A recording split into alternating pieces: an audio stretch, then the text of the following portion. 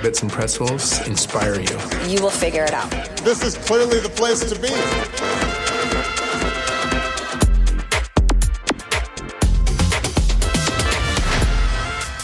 Hi everyone, this is Britta Wetterling and you're listening to the Bits and Pretzels podcast.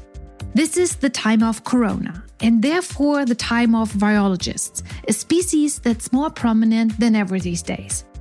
If you also happen to be the founder of a 16 million member strong medical research network aiming to win the Nobel Prize and are part of the German government's Elite Digital Council, then the Bits and Pretzels podcast is the place to be in these times of so many questions about how medical and data-based knowledge can help bend the corona pandemic. My guest today is Iyad Madish. He's a medical doctor, a virologist, and the founder of ResearchGate, which allows its 60 million members to exchange medical research data, an idea that convinced Bill Gates and Peter Thiel, among others, to invest in his company. And Iyad thinks that right now, as we all look for the best and most secure ways out of this lockdown and back into a somewhat normal life, we need to trust in science, in data, and try new technologies like the tracking app that's currently tested by the German government. I think if we want more freedom in the next months, we have to track better. And in order to reach, let's say, a better or a closer to normal state, I think technology can help. Of course, we have to look at the privacy issues and we have to be smart how to design this app. But, I'm thinking most of the people giving already their data to Facebook, and now we have to be thinking about giving it to the government.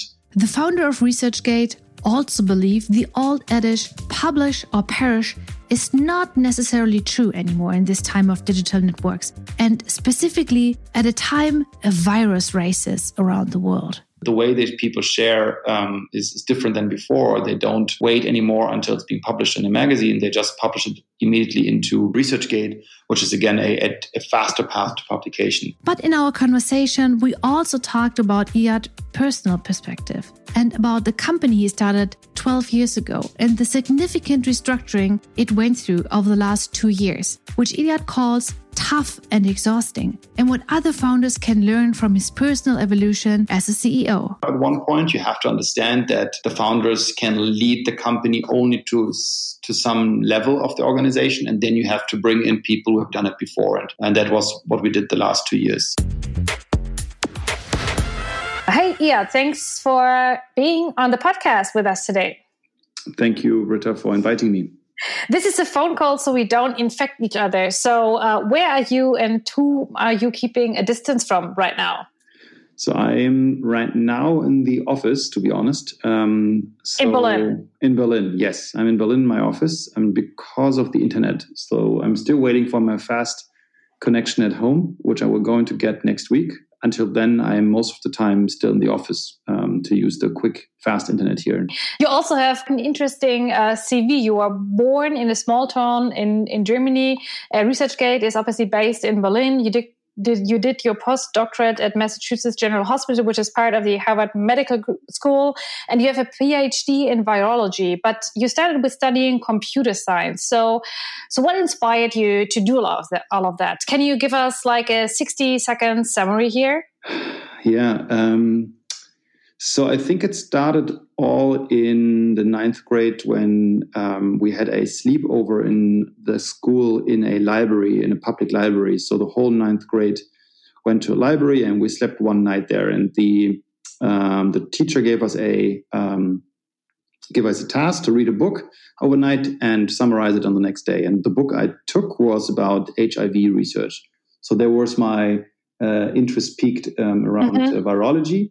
And then I wanted to really my life. Then I started also to look into computers, compared viruses in computers with viruses in human beings. And then I realized, okay, I really want to do medicine, but I also want to do computer science. And this led to this double studying. I finished then medicine with my doctorate thesis in virology. I never, unfortunately, finished my computer science degree. A couple of exams are still left. But then this also all together led also to the founding of ResearchGate in 2008. For those of our audience who don't know ResearchGate, which is probably just a very small number, what exactly do you do and what's the purpose of it? So ResearchGate came out of a need which I realized when I was a scientist. As a scientist, in the most cases, you're producing failed experiments, so experiments which don't work. The majority of those experiments are disappearing, and therefore you are not sharing those results with other scientists. And this leads to quite a lot of redundancy in research in the world. So just to give you a number, around 90 to 95% of the research I did was failed. And only the 5% which worked out is positive result. And this then led to the idea, why is there not a platform, a social network for scientists where they can share exactly their research, their skills, what they're working on, and collaborate with other scientists on a global scale. And this is what is ResearchGate about. So obviously you are in the headlines now for combating Corona, with COVID-19, the crisis that we are all dealing with. Have you introduced any special measures or services on ResearchGate to tackle the process? Yeah, so the interesting thing is that ResearchGate was already equipped with the right feature set to tackle the global COVID-19 crisis from the scientific point of view.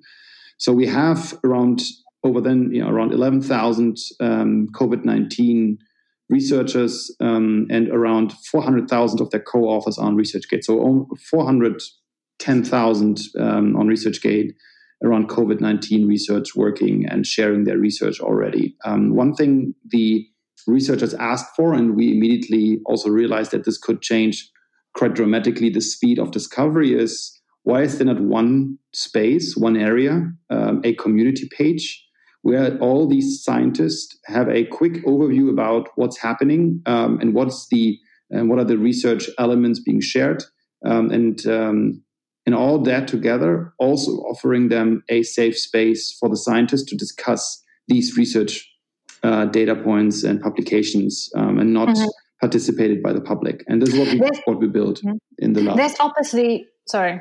Oh, go ahead. Jump in. There's obviously a lot of discussion around what we know about this virus from a scientific perspective, also about, numbers around people infected from country to country. Some countries run more tests than others. How do you look at these different scenarios the countries report about and politicians report about? So we don't hear anything from, North Korea, which is obviously for obvious reasons, right? But how do you look at these, as a scientist, at these different numbers being around in the public right now? So I think it is, generally speaking, a very tough topic because of the situation that we are in. It shows again how important it is to measure in the same way, and this is why science is so important. And so all around the world we should work similar. If I look at the numbers, it's again very tough because the testing is not equal. The way we measure is not equal. The only thing we all know, it's a virus which beforehand infected animals and now infects human beings. There's no immunization in human beings. And this is now the moment where this starts to happen. And we will, again, everything we see right now, I think is just the start, especially in countries like the United States or United Kingdom, where, they took quite a long time, not any measures. And I think there will struggle more than other countries in the future. I really have to admit, I'm really struggling with, all the people I know in the United States, right? Because it's obviously, specifically, friends I have in New York or in San Francisco. It's so important that you have like a working healthcare system in this time of a crisis, and to some extent a scientific community that works on these problems, that you can rely on, politicians that you can rely on. As somebody who also has very close relationships to people in the States, Bill Gates is one of your investors, for example. How do you look at these different situations or states our countries are in, Germany compared to the United States? And how do you explain this to yourself as a scientist? So, first of all, I think I'm very happy to be in Germany. So, I think Same here, yeah. the healthcare system in Germany is quite strong. And I think this is, again, there are so big differences between, for example, the United States and Germany, but also other countries, of course, right? So I remember being in Germany, then I went to Boston. And of course, if you go to Harvard, that's a different world. But there's only one Harvard, there's only one Stanford. And there is not a strong middle ground, which you need in this kind of crisis. Germany does have that. They have a lot of middle to upper top-notch clinical hospitals, which again, in the States, you have like a handful of very strong hospitals with a lot of good equipment. But if you go in the middle of nowhere, you're lost. In Germany, it doesn't matter, right? If you're somewhere, you still have a proper hospital close by, and with, again, compared to other countries, a strong equipped with what you need in order to treat these type of infections. So, right. Yeah. Maybe you don't have internet access, but you have healthcare. Exactly. Yes. Exactly. I think this pays off right now, right? It pays off that we have a strong hospital network in Germany versus other countries. Yeah, coming back to what I talked about earlier, Bill Gates, who was one of your investors, Matt Kohler, who's another an investor of yours, and you've collected, I think, $87 million since you funded the company 12 years ago.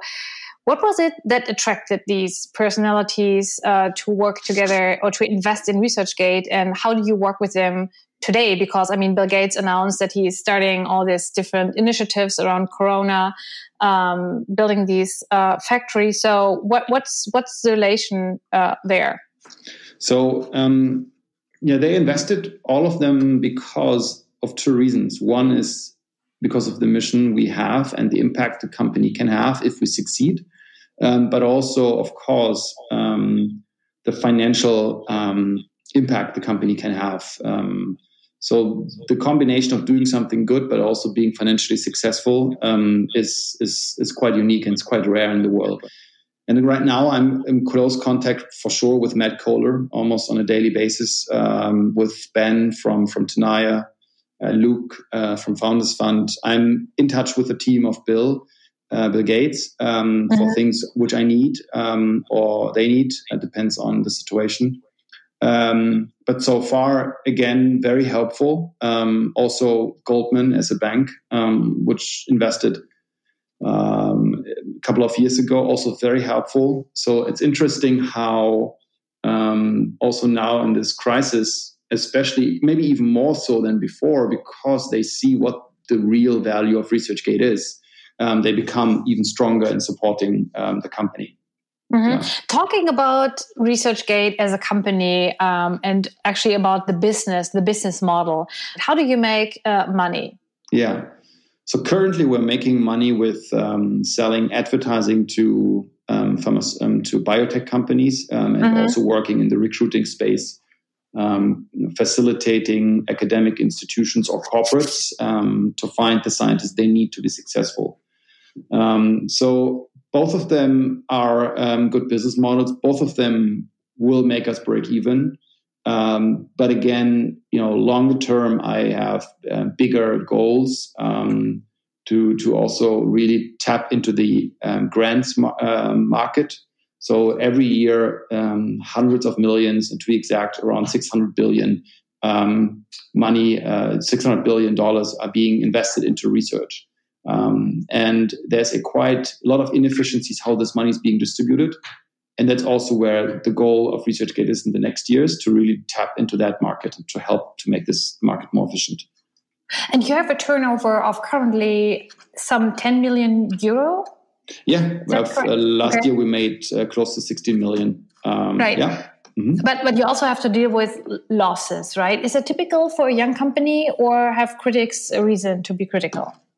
I think critics always have a reason because it's easy to criticize, right? And I also think we, as ResearchGate, went through a significant restructuring in the last 2 years, which also was quite, let's say, tough and exhausting, but also ended up positively. And I think most of the companies don't succeed in those transitions to be solely founder-led to becoming a professionally managed enterprise. And I think this was where we went through the last 2 years. And now we set up a very strong leadership team, very senior leadership team, which is ready for the next phase of ResearchGate. So we didn't burn that much last year. So I think we had even November last year was on a monthly basis break even on an EBITDA.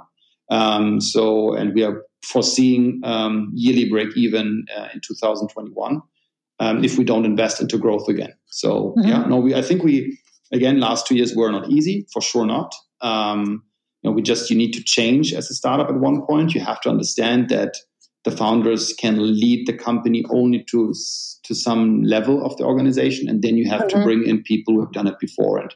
And that was what we did the last 2 years. Yeah. And this is, I think, a learning that's quite interesting for other founders in our audience as well. So how do you realize that you need this kind of change, and how do you manage to do it? Yeah, I think this is one of the toughest realizations. And it also took me quite a long time to realize this. Especially roughly 2 years ago, I had an offer of an investment firm, very famous investment firm, to invest quite a lot of money into ResearchGate. And I declined the offer because I realized that the organization needs to be rebuilt first before we pour more money into the organization. This decision, again, I heard this from many people. Many wouldn't have done it. Many would have just taken the money. I don't think that money is always the solution to problems. I think money many times can create more problems. Innovation happens better and faster if you have a good trade-off between too many and too less resources. So for founders, honestly, it is a very tough moment, and the only way how you can get there is if you have the right advisory around you, who just pointing that out, saying, "Hey," and I said this to my co-founder when I need to have a tough conversation with them, and at the end they were so positive and they were not, they were not upset at all, and they're still in the organization. They just took a different role now. The one thing I said to my co-founder when we're sitting in a room and I'm trying to telling him that I need to hire someone else who's replacing the position, I said to him, "Hey, we're both sitting in this room and we both don't know what we're doing here. This is absolutely not okay if you're in a room and you're both figuring it out for the first time in your life." And I think this is also where, honestly, it was always it was me. I had to grow as a CEO to realize exactly this, that I need to hire the right people to help us to build the organization for the next stage.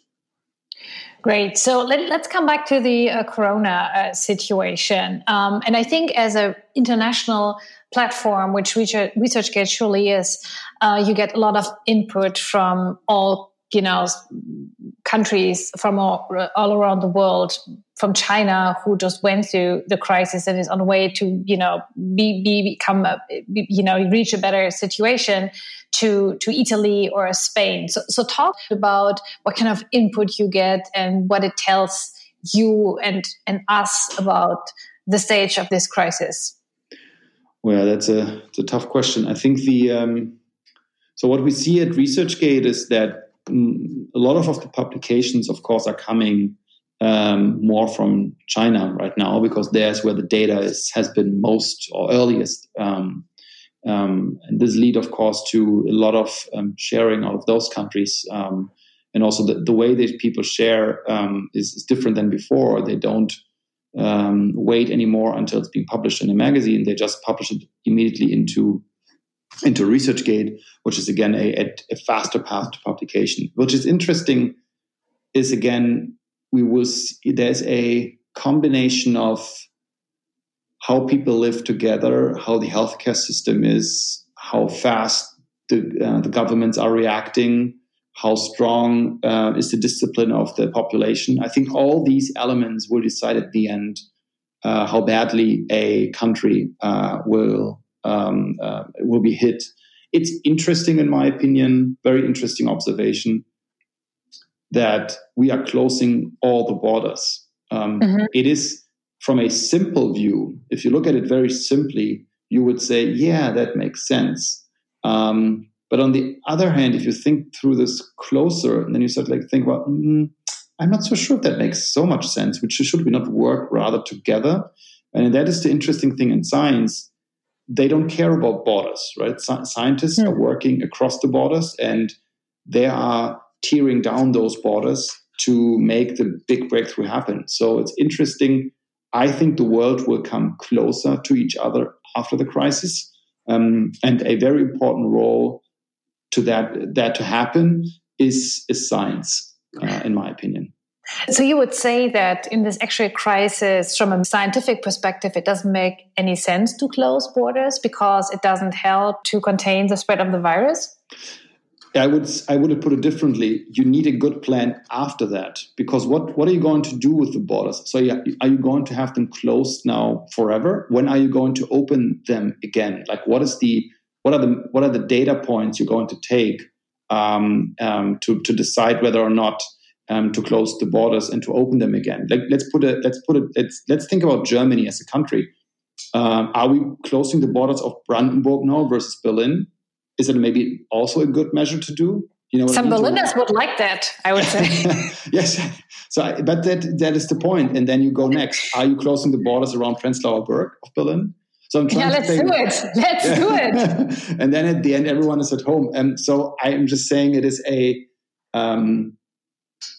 archaic way of dealing with the situation. I think it is right now the right thing to do, but we have to fast enough find other ways. We have to use technology to maybe not close the borders, but also try to contain the disease with existing technology. So you are somebody who talks to the German government on a regular basis. So do you think they do a good job in handling the crisis from a medical perspective or a founder perspective, as somebody who looks into different areas where innovation is happening?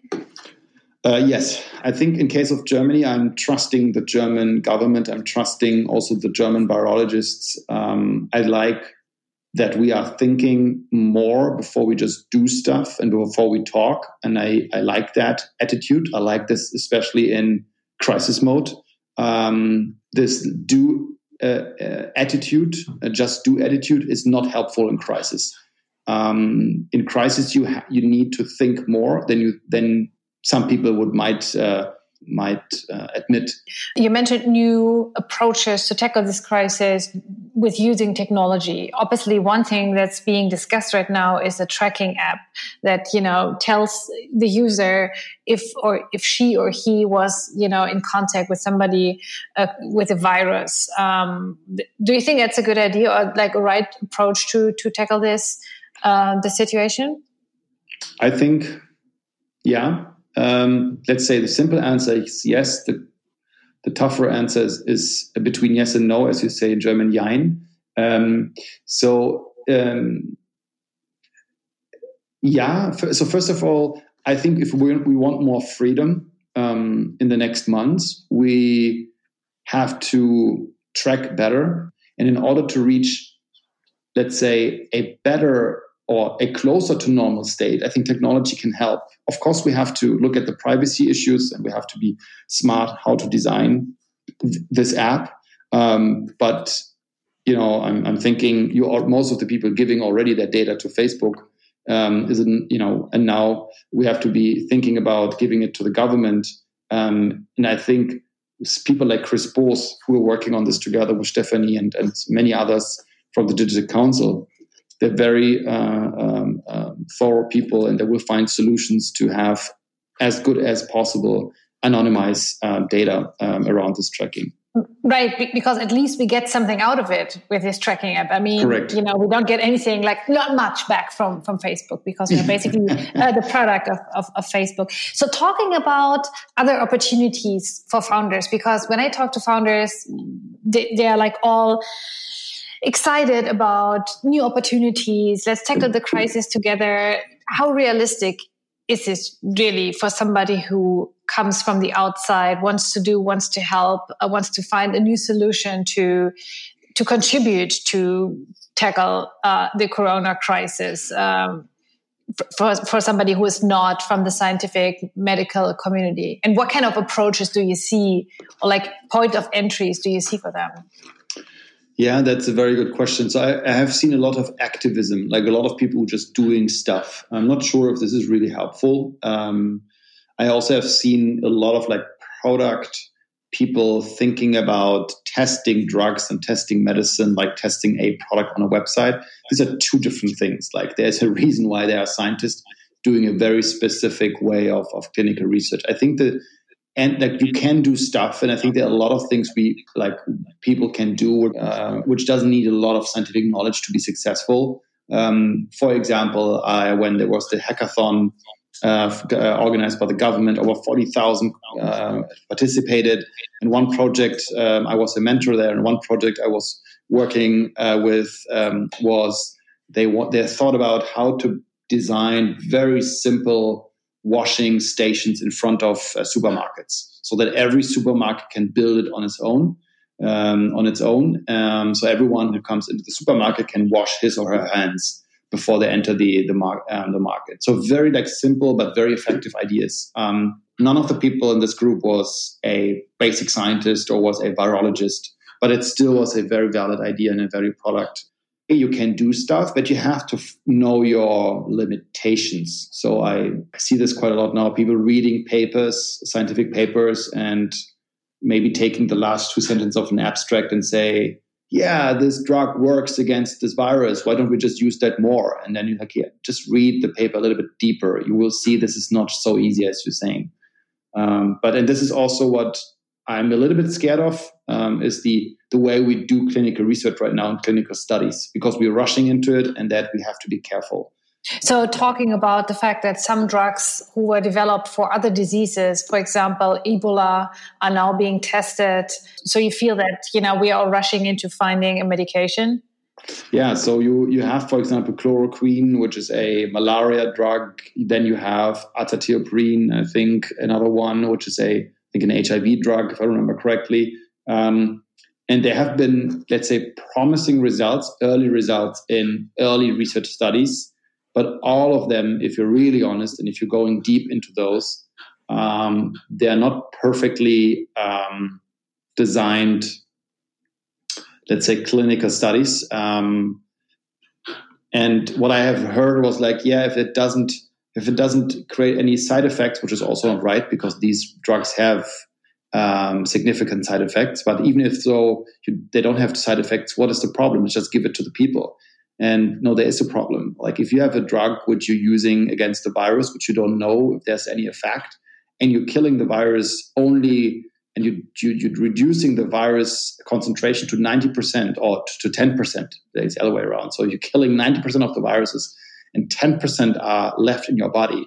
What happens is you're putting pressure, evolutionary pressure on the virus, and this can again lead to mutation.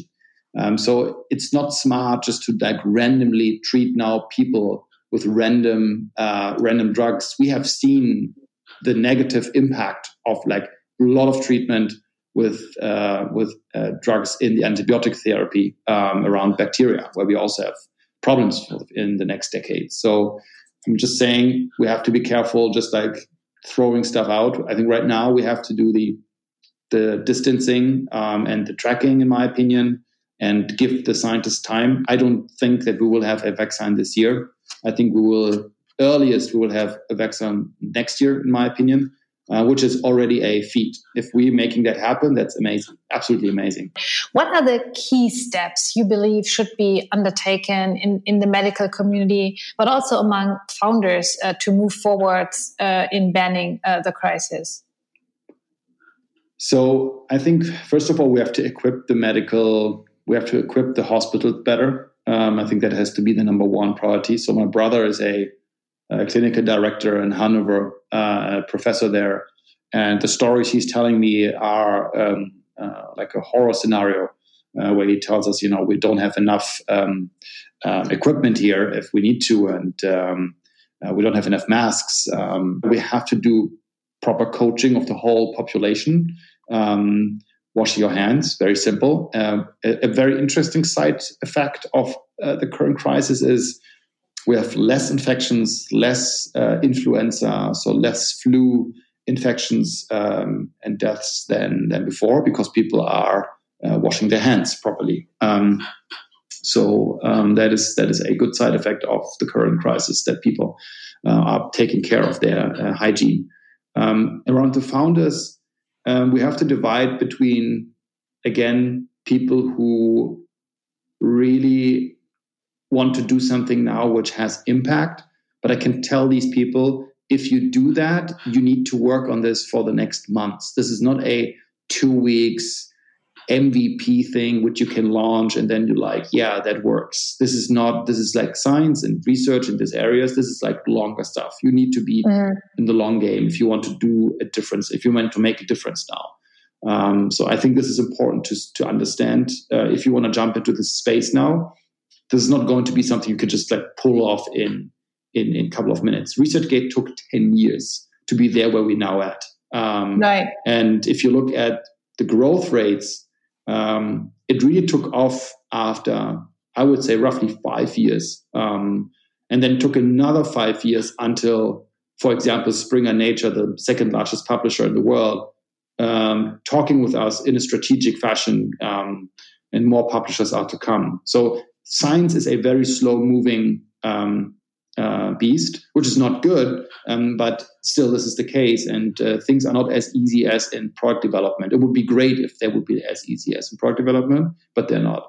Science doesn't scale specifically. We talked about the reconstruction or like the things that you changed within your company. Is this situation accelerating your turnover? It's a combination of both things. On the one hand, more attention, more usage, positive things, positive attitude, energy in the company. The people are motivated more than ever. They really can have an impact. On the other hand, of course, and when we talked about the revenue streams, one of the revenue streams is recruiting. Universities and corporates are not recruiting right now. So, which again, it means we cannot sell our product to them, which again means our revenue will be hit in that revenue stream. Again, March wasn't as bad, so we had a 93% attainment versus our goal, so only 7% hit, which is almost nothing. Nevertheless, I foresee a bigger hit in the next couple of months. So unfortunately, it's a mix. It's not only good things; it's also unfortunate things. But I think ultimately, one quote which I really love from Andy Grove, I'm not sure if I get it 100% precise, but it's around roughly. It says, "Bad companies die in crisis, good companies survive them, and great companies become stronger." And I think this is, I would say to every founder, every company, this time will prove you build trust in crisis. You don't build trust in good times. You always build trust in bad times, to your employees, to your investors, and to yourself. And I think this is a chance for everyone to prove that you can make a difference as a founder. Right. I mean, and also if you are a big mega company such as Amazon, you will win, in any case. Yeah, exactly. That's exactly what we're seeing right now.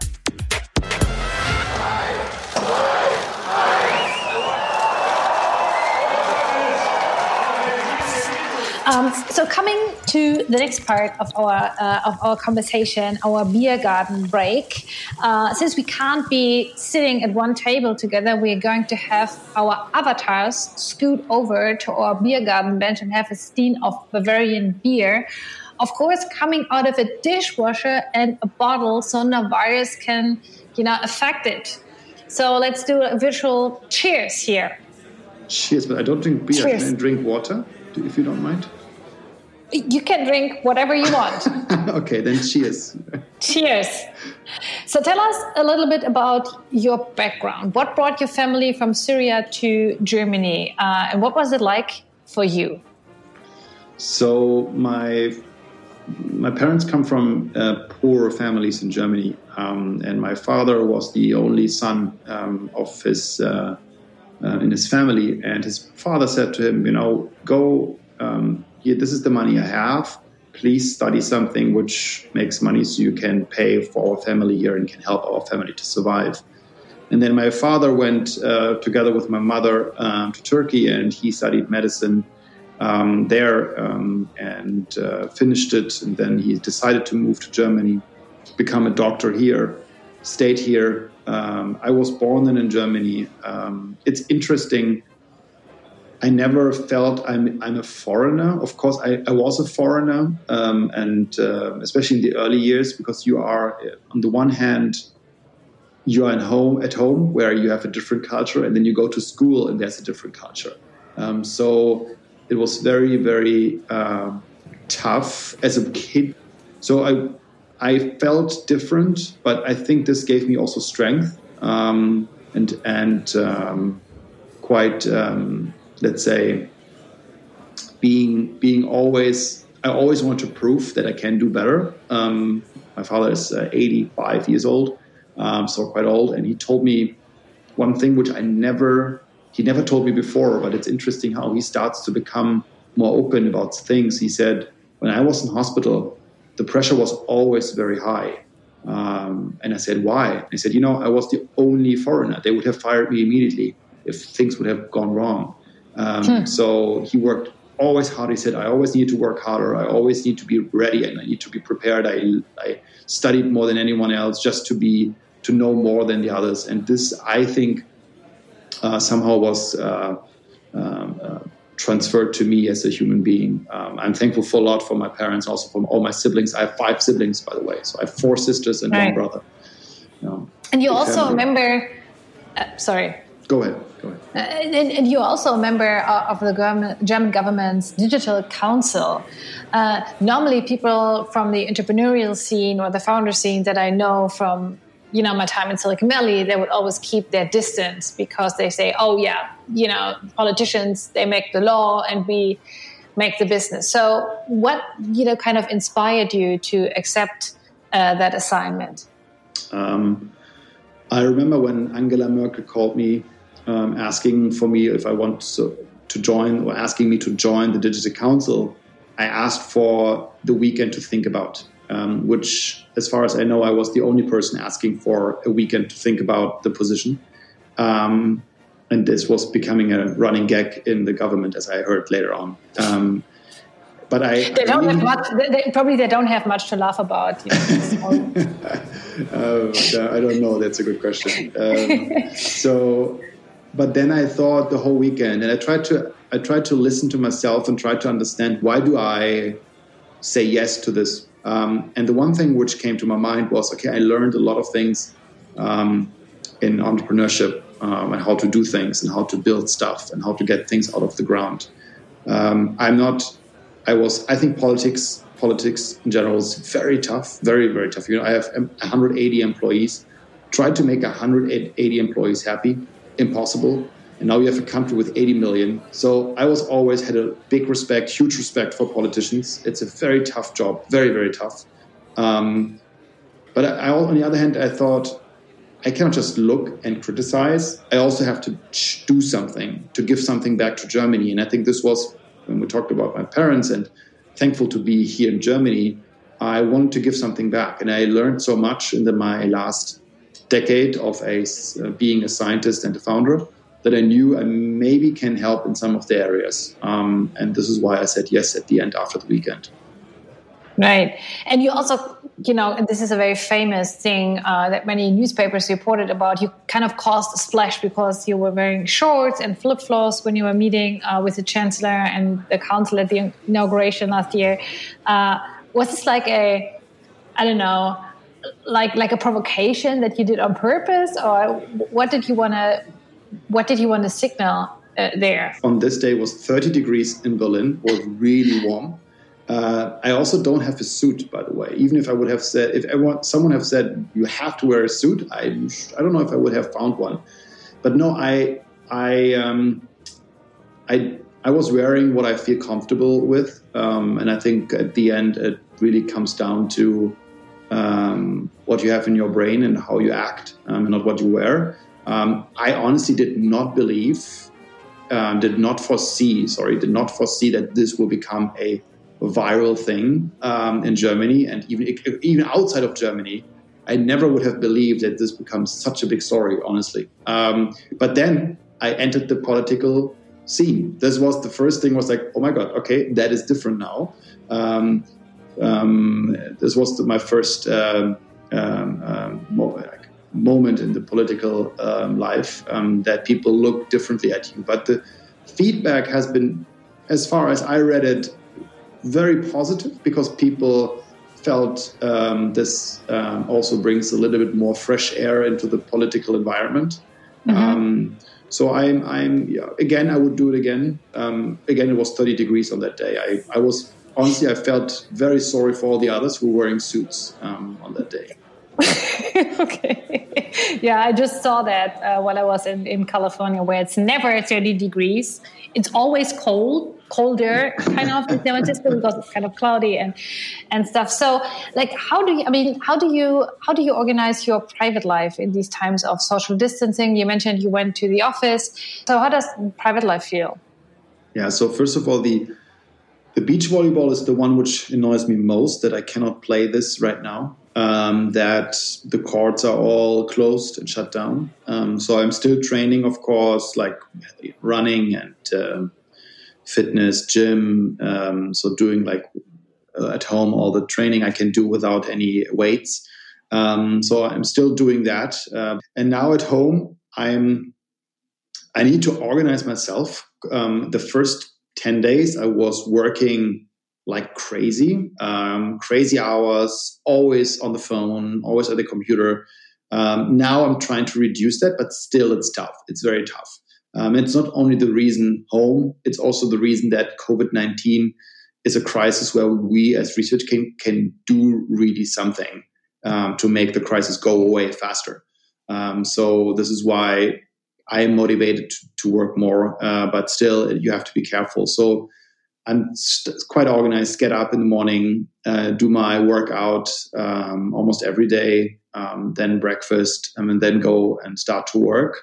And then I usually have my important meetings or podcasts like now in the afternoon. And then important podcasts. Yes, as I said, I'm just going to highlight this with you, Britta. So then I decide to go to the office until I have my fast internet connection. If I have my fast internet connection from next week on, then I don't have to go to the office anymore in the afternoon. So do you ever think about working as a doctor again or as a virologist in these times?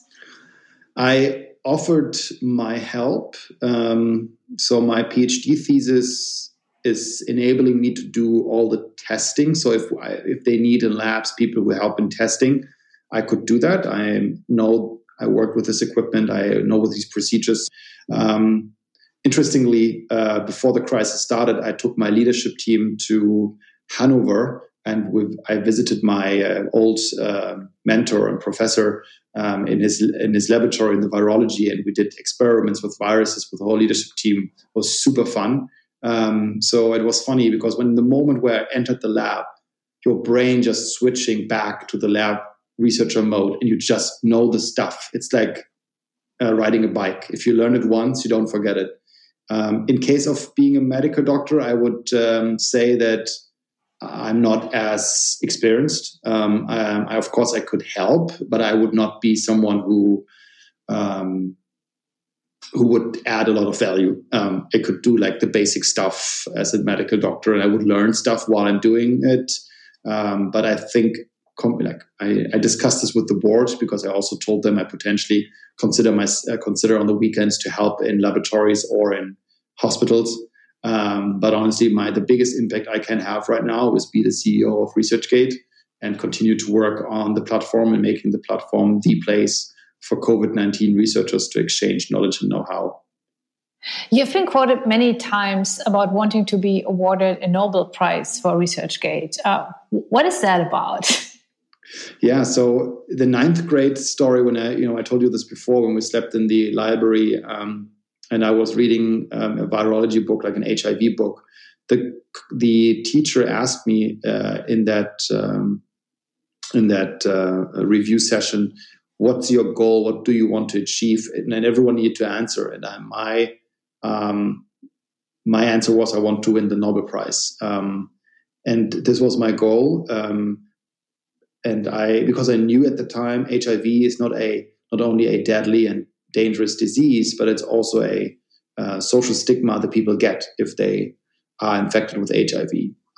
So I wanted to work on that and win the Nobel Prize. So this was my dream very early in life.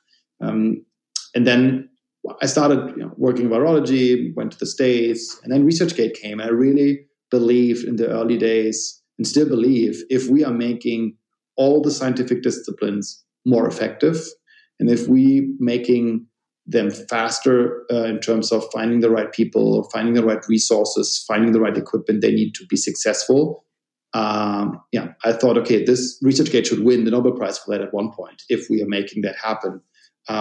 It's the only and the first and biggest social network virtual community of scientists in the world, where they're actively working in all the different disciplines. And now it's the first time there's a big crisis where we are impacted by as human beings, and ResearchGate gets a lot of attention.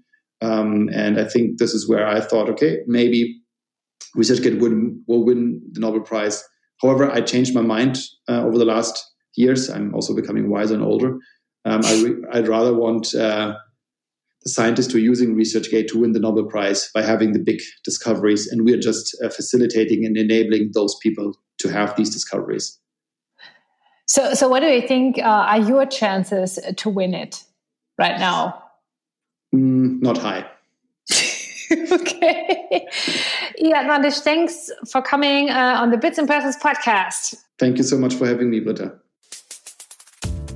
All right, that was it for today. Thank you so much for listening. We really appreciate your feedback and your thoughts. Please write to us at podcast@bitsandpretzels.com if you want to suggest who we should interview next time. Stay safe, stay healthy. See you next week.